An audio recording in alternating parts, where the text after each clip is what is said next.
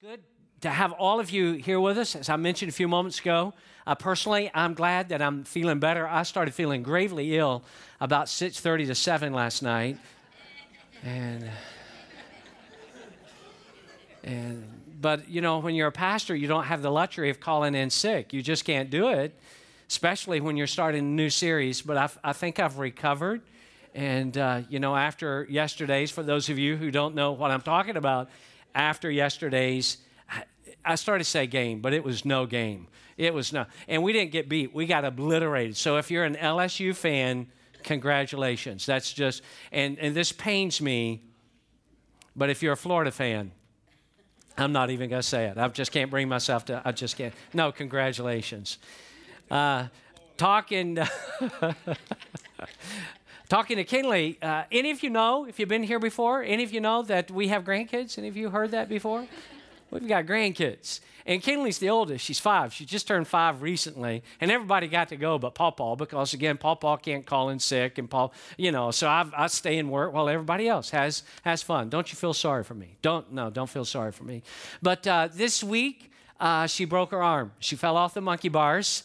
And she put her hand down at the last moment and displaced and fractured her wrist. Had to have surgery a couple of days ago.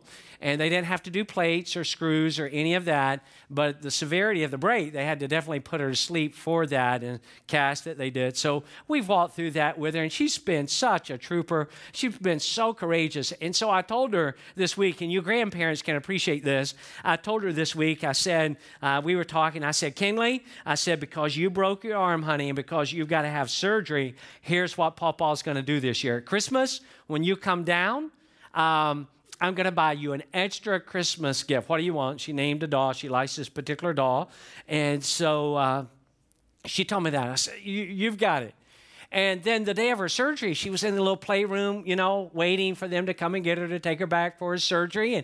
And we're FaceTiming now, and she's walking around, got a little gown on, and she's playing, and you'd never know she was having surgery. And so I asked her, I said, honey, do you remember what Pawpaw said? Because of your surgery today, what's going to happen at Christmas? And she looked at me, and she said, yes, Pawpaw, you said, this is just like a grandkid, you said you were going to buy me $100 for Christmas. And I'm like, okay, I think she's under anesthesia already. She appears to, I don't remember saying 100. I remember saying 1, and I guess it's all in her head. It's all in her head.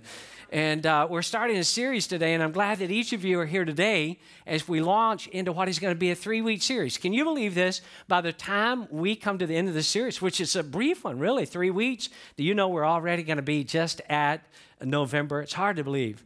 And we're calling it, it's all in your head. And as we dive right in, I want to ask you, do you realize this? I want you to think about this. Do you realize that the way that you think actually parallels with the way that you live your life? Let me say that again. That the way you think and the way that I think actually parallels with the way that we live our life. Did you know this? That our wins and our losses, our failures and our victories are often connected to just how we think. Our mind, our brain, our thought process is an exceedingly complex kind of thing. In fact, not too long ago, I was reading a book. It's probably been 2 years ago now, and I brought this one paragraph with me because I think it says it rather well. This author writes, God's gift of your mind is unbelievably lavish, the gift of your mind. Before you were born, your body produced, before you were even born, your body produced about 200 billion, not million, billion neurons, giving you the power to think and react, even before you were born. You had, this writer says, such an embarrassment of riches that by the time you were born, you had killed off around 100 billion of those neurons, and you never even missed them. Between your second month in the womb, your second month, tell me that life does not exist before birth. It most certainly does. Between your second month in the womb and your second birthday, your body was producing, this is amazing, 1.8 synapses per second, and you weren't even tired. And then this writer says, your thoughts have enormous power over your life. And that is so true. And I want to encourage you to be here for the next couple of weeks as we talk about this whole idea. It's in our head, and we focus on our mind and our thinking, and how that our thoughts really do have an enormous power over our life. And to get us rolling in this very first week, I want to travel together with you. If you'll look with me on the big screen here, this is 2 Corinthians chapter 10. And look at these words with me. This is Paul now, this great church leader. He said, "For though we live in the world," and we know that, "we do not wage war as the world does." The weapons we fight with are not the weapons of the world. On the contrary, they have divine power to demolish strongholds. We're coming back to that word. We need to talk about that. We demolish arguments and every pretension that sets itself up against the knowledge of God. And read this last part with me, everybody. Let's all read it together. And we take captive every thought to make it obedient to Christ. So what is Paul, this capable, highly intellectual church leader, telling us here? He is telling us, and we can't miss this, that though we live in a real world with tremendous hardships, it's as though we're in a war zone. And Paul is saying, even though that is our situation, that we fight a different kind of war that actually does not demand conventional weapons.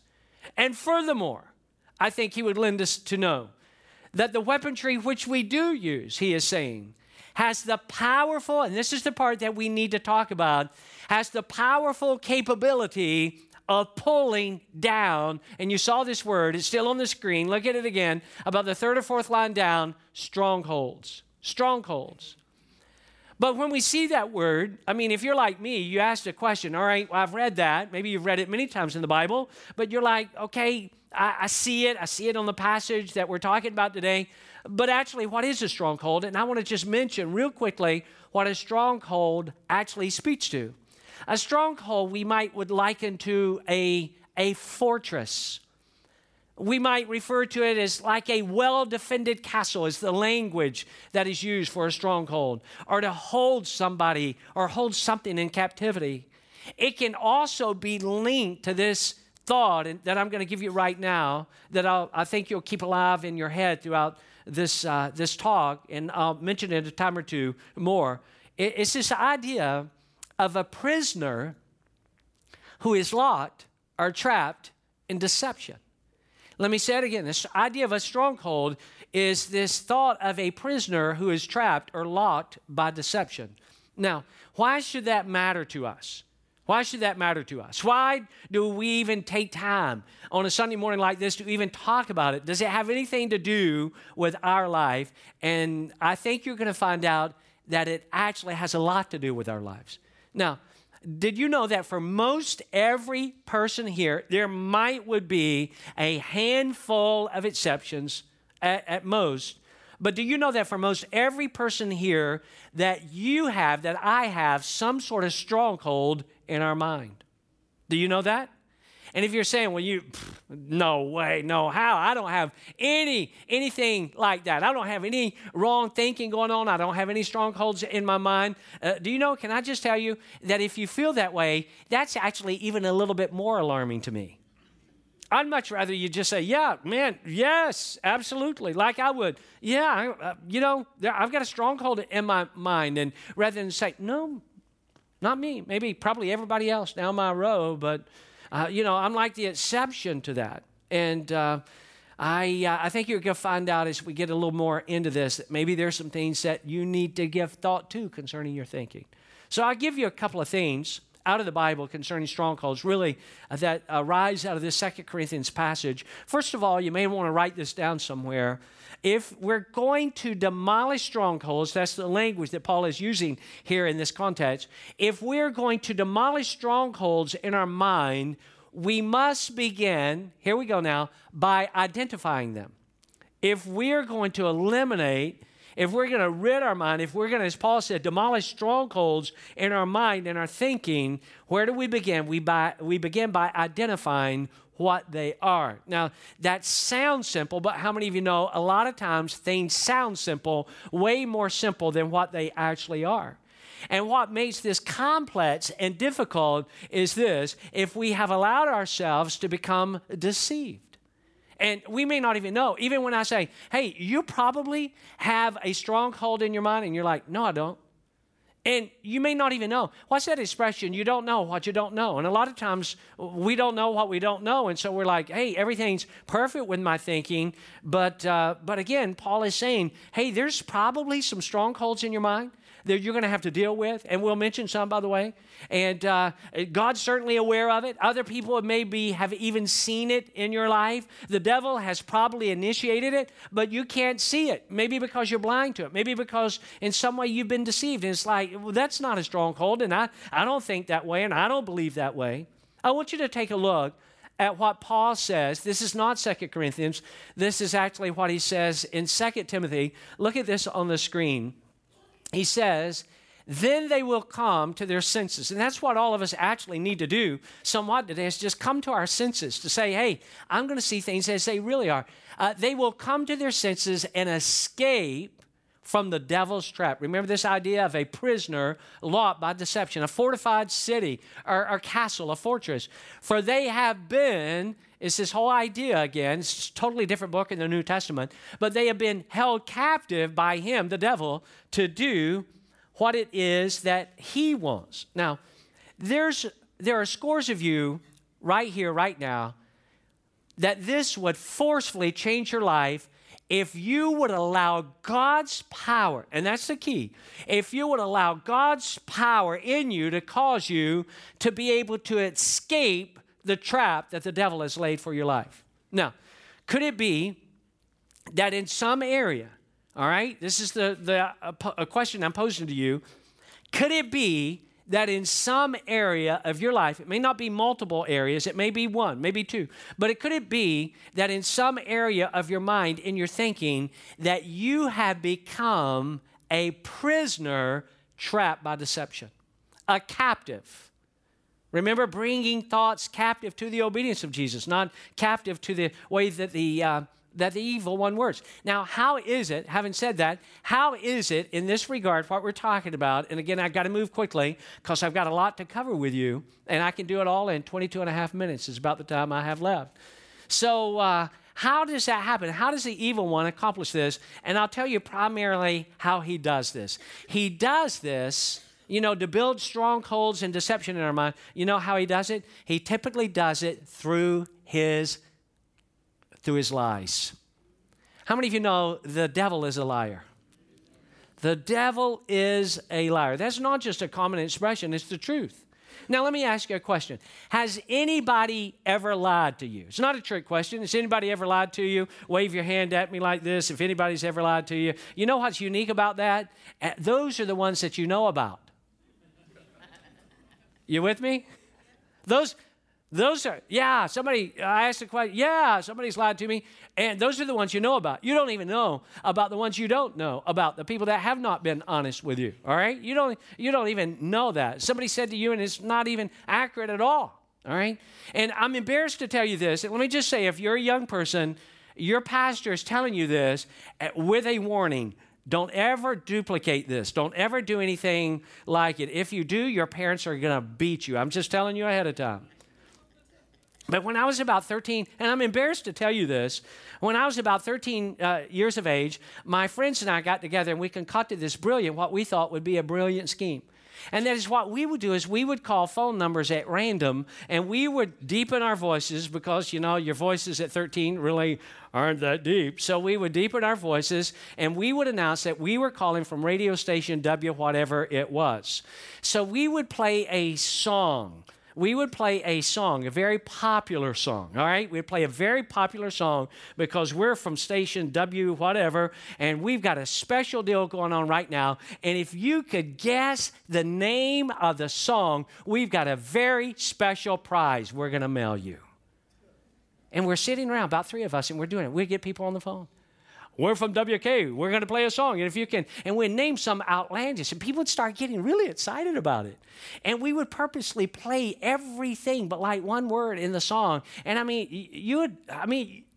if you'd never even heard the song, you could probably guess the song. I mean, we made it that obvious. And we'd say, you won, you won, you won. And people would get so excited. And we'd get their address. And how many of you know they still haven't got their grand prize? Gertrude, I told you the mail was slow. They still haven't got it to this day. Still haven't got it.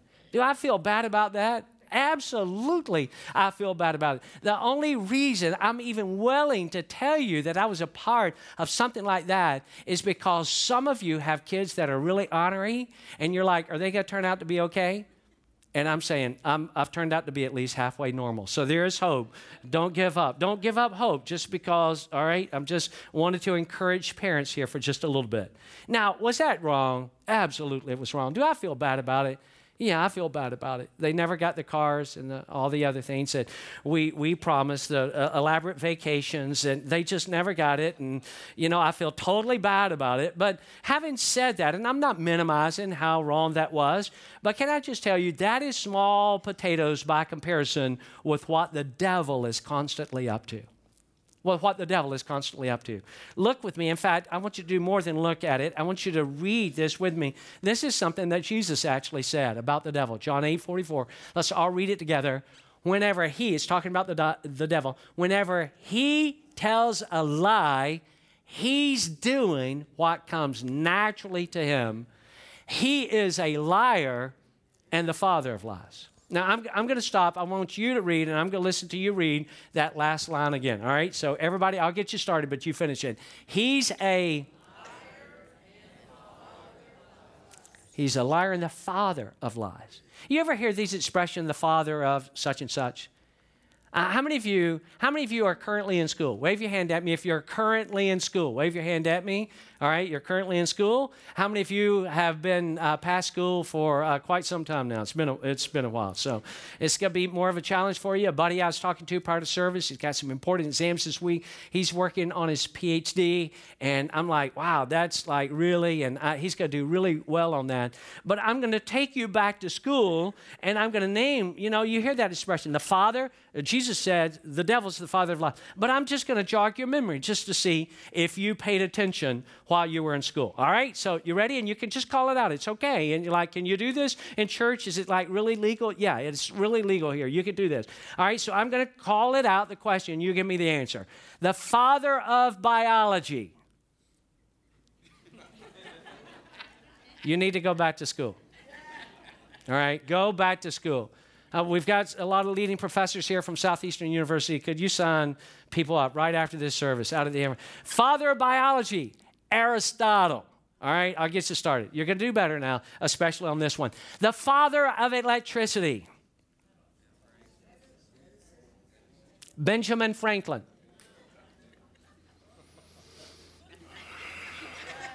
This may have been a bad idea. The father, all right, you're going to get this. I know we've got doctors here. You're going to get it. Doctors, help us out. Nurses, help us out. The father of modern medicine. Are you messing with me? Is this like April Fool's? Who is it?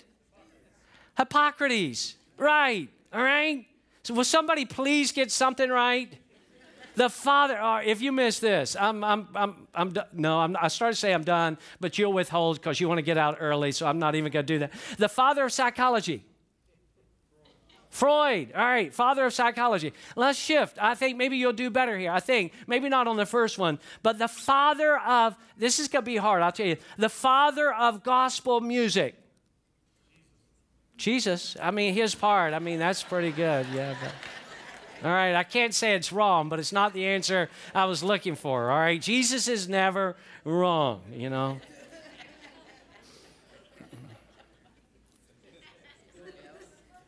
Thomas Dorsey, the father of jazz. Anybody? You're going to kick yourself when I tell you. Louis Armstrong. The father of soul. Jesus? I don't know. This soul, but all right, I thought I heard it. All right. The father of soul? James Brown. You're right. All right, how about this one? The father of cool. You're looking at it right here. Just kidding. Why do you laugh at that? Just Google it. You'll see. It's accurate. Just Google it. And the father of lies, Jesus said, is the devil. And with his lies, he attempts to construct strongholds in our minds. What kinds of strongholds? Maybe you've never thought of it this way, but for a lot of people, and people love God, love Jesus, devoted to Christ, on their way to heaven, but they may have a financial, what we might would call a financial or a material stronghold in their mind. And generally speaking, it looks something like this. You know what? I'm not real happy. I love God. I know I'm going to heaven. I come to church. I read my Bible, but I'm not really happy. I think if I would be more happy if I had a nicer house than the house that I'm living in. If I had a newer car than this thing, this beater that I'm driving around. If I had more fashionable or more expensive clothes. If I had a better paying job, that would make me happy. If I had greater financial security, that would make, and that becomes, listen, friends, over time, it can become a stronghold. It can deepen. In fact, it can be, and we wouldn't say it out loud, but you know what? I want what they have. I'm a little bit jealous. I'm a little bit envious, and it becomes a stronghold. I wish I had what they had. Or, why doesn't God bless me like that? I see them, and I think I'm as good as them. In fact, this person, I know I'm better than them, and they seem to be blessed. And why? And it becomes, listen, a financial or a material stronghold in your mind that seeps into your thinking. But it's not just financial and material strongholds. It can actually be a relational stronghold. A relational stronghold. And sometimes, a person is saying, like, why am I so lousy at friendships? Why am I so lousy at friendships? I get friends, but I can't keep friends. Or why do I feel distant from my own family? If all people that I ought to feel close to. Well, I want to be close to my parents, but why don't I feel close to my parents? Or I want to be close to my kids, but we don't seem, or my spouse, or siblings of mine. Why? Well, how about this one? A relational stronghold. I want to get married. I really do. I want to get married, but why does it seem that when I start getting close to somebody, I get afraid and I just sort of sabotage the relationship, and it doesn't materialize, and it's like over. Why? And listen, how many of you believe that there can be relational strongholds in our mind? Do you believe that? And sometimes our strongholds are connected to habits and addictions. Where somebody says, you know what? I know I'm addicted to drugs, or I know I'm addicted to alcohol, but this is my deal, and it's not bothering anybody else. You know what? I've seen that so many times that a person, or have you heard this one, or have you said this maybe? You know what? I can stop anytime I want. I could stop tomorrow, but you can't.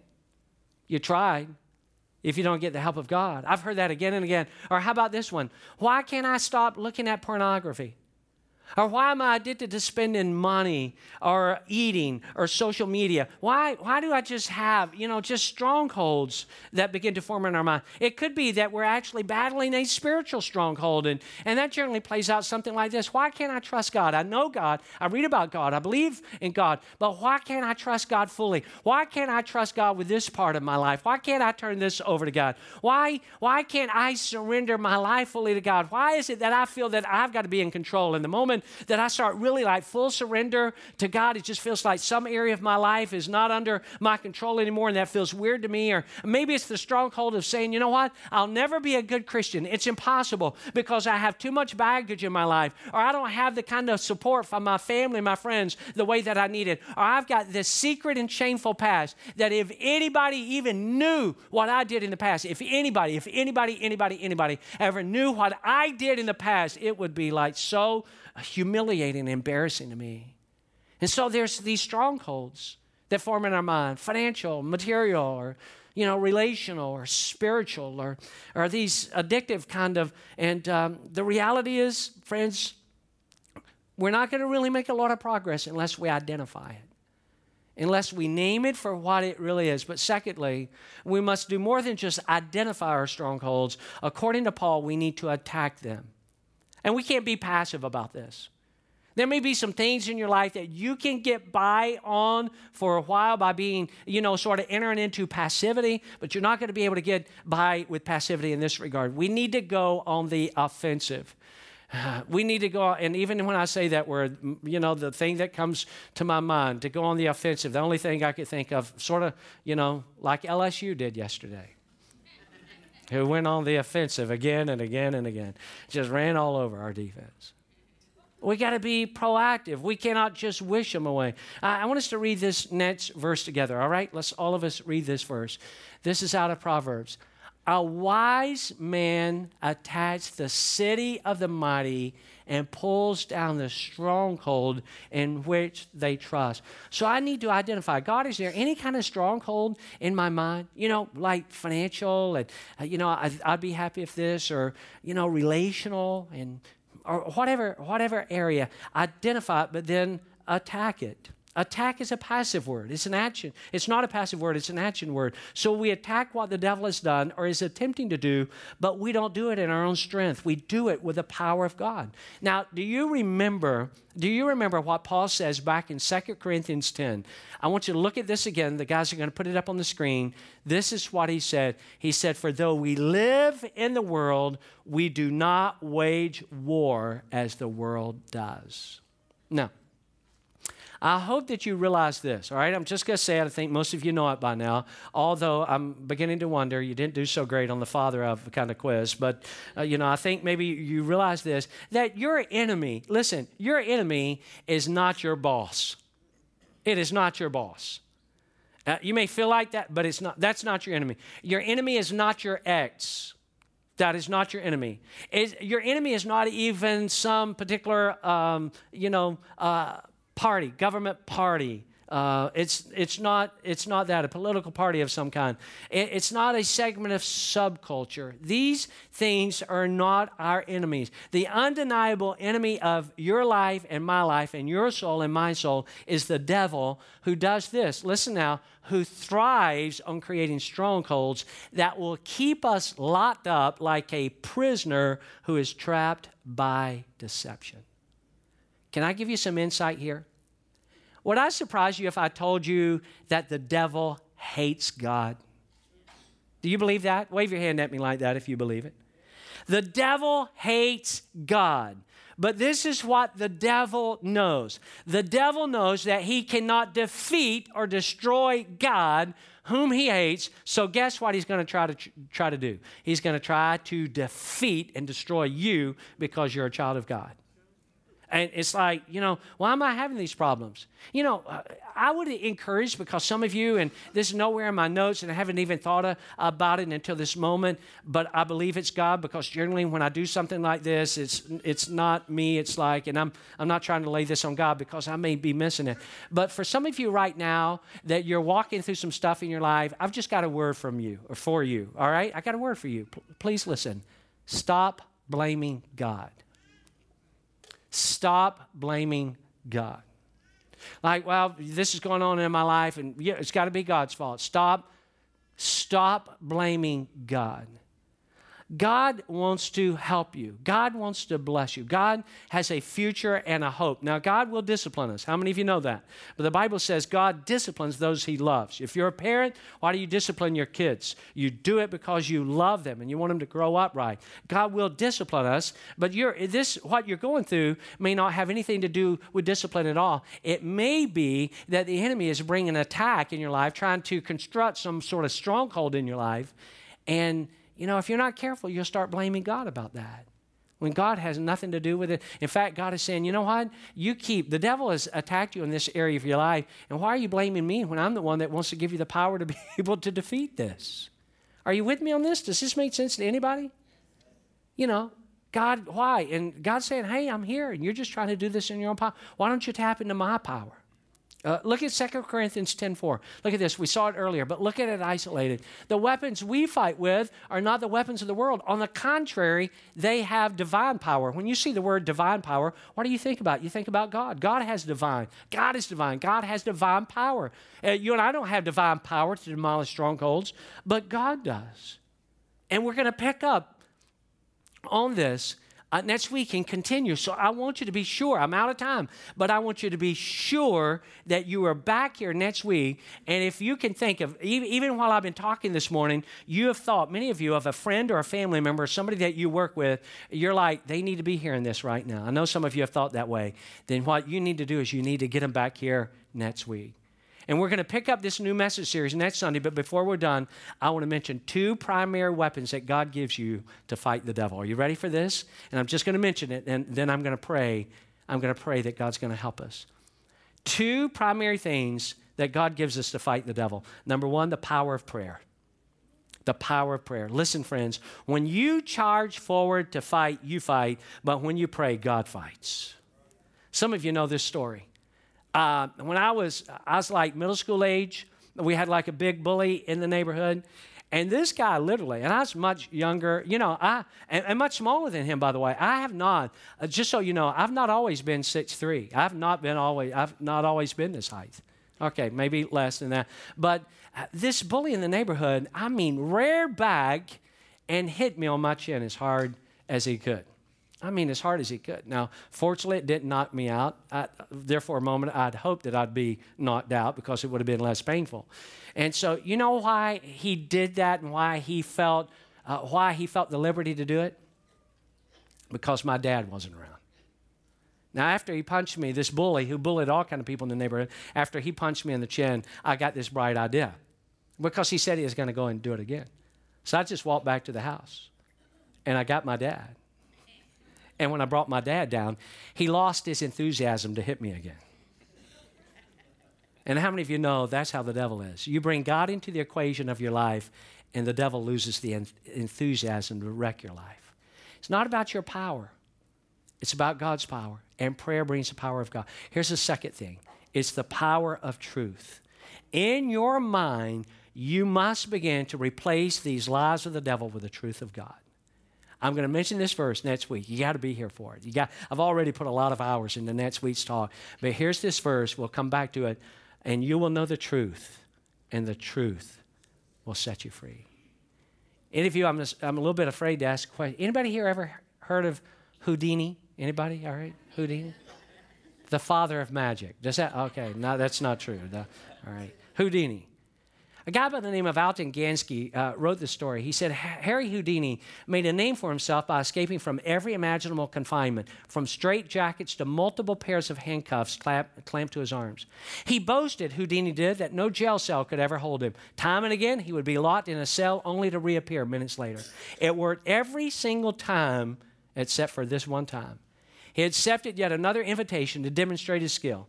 He entered into the jail cell wearing his street clothes, and the cell door was slammed shut. Once alone, he pulled a thin but strong piece of metal from his belt and began working the lock.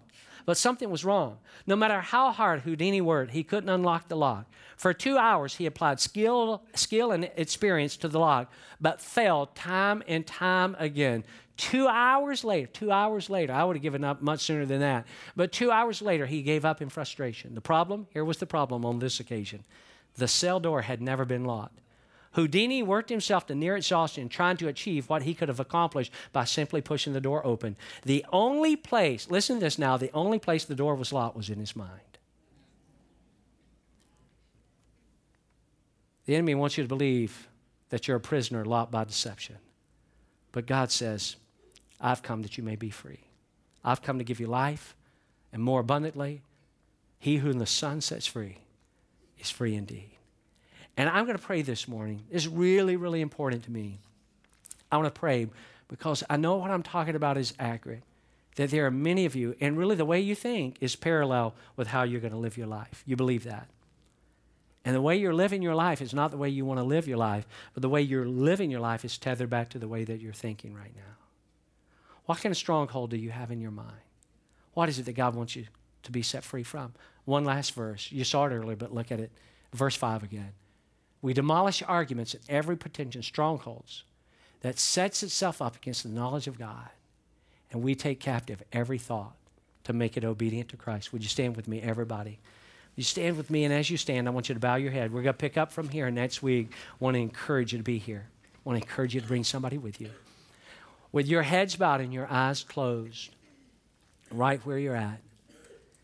If you were to say, Pastor Jeff, I'm one that is struggling right now. I've never really seen it this way, and what you've been talking about sort of clicked with me, and I believe that I've got a stronghold in my mind, in my life. I love God. I'm committed to God. I know I'm going to heaven, but I've got a stronghold in my thinking. I've got a stronghold, and it may be financial. It may be in your relationships. It may be a habit or addiction, the way that you're thinking in that regard. It may be a spiritual stronghold that has entrenched itself in your mind, but you've got a stronghold. You believe that you do in your mind. And you're going to say, hey, I want God to change my thinking. I want to bring these thoughts captive to the obedience of Jesus. If that's you, I want you to put your hand straight up in the air as high as you can. Just put it right up as high as you can, all right? I see it. I see it all over this place. A lot of you, lots of you have your hand. Now you can put them down. I want to pray for you right there where you're at, all right? I'm going to pray for you because I believe that God is able to work powerfully on your behalf. This is not about what you can do. It's about what God can do. And we're going to replace the lies of the devil with the truth of God. And we're going to believe that God is going to push this wrong thinking out of your mind. And you're going to think those kind of thoughts. We're going to talk about in this series, what kind of thoughts does God want us to think? And he tells us the kind of thoughts. And I want to pray for you right here, right now.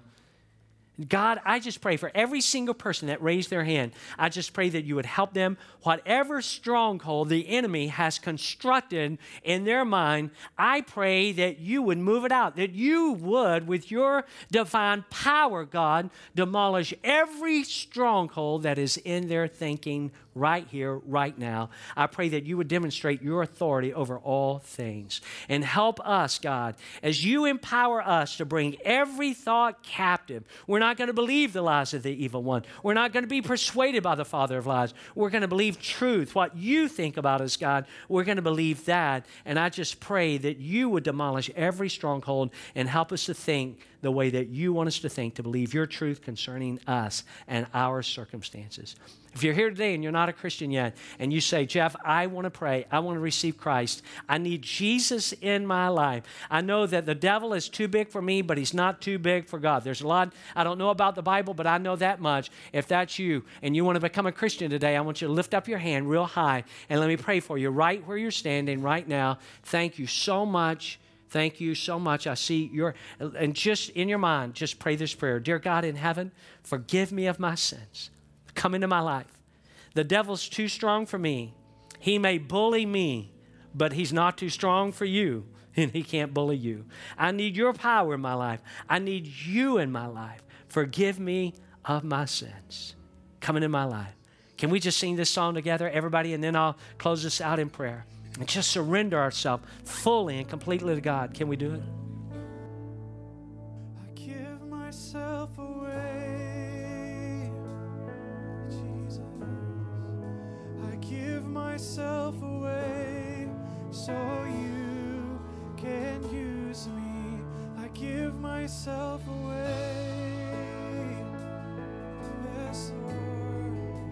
I give myself away so you can use me. I give myself away. Oh, we belong to you, Lord.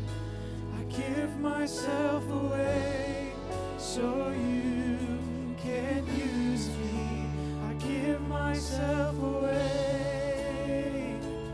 Oh, I give myself away so you can use me. God, and we do that today. We give ourselves away to you, and we pray that you would be the Lord over our lives and the Lord over our minds and our thinking. Give your people a great week this week, God. Bring us back here next Sunday. In Jesus' name, everybody said, amen. I love you. Have a great week.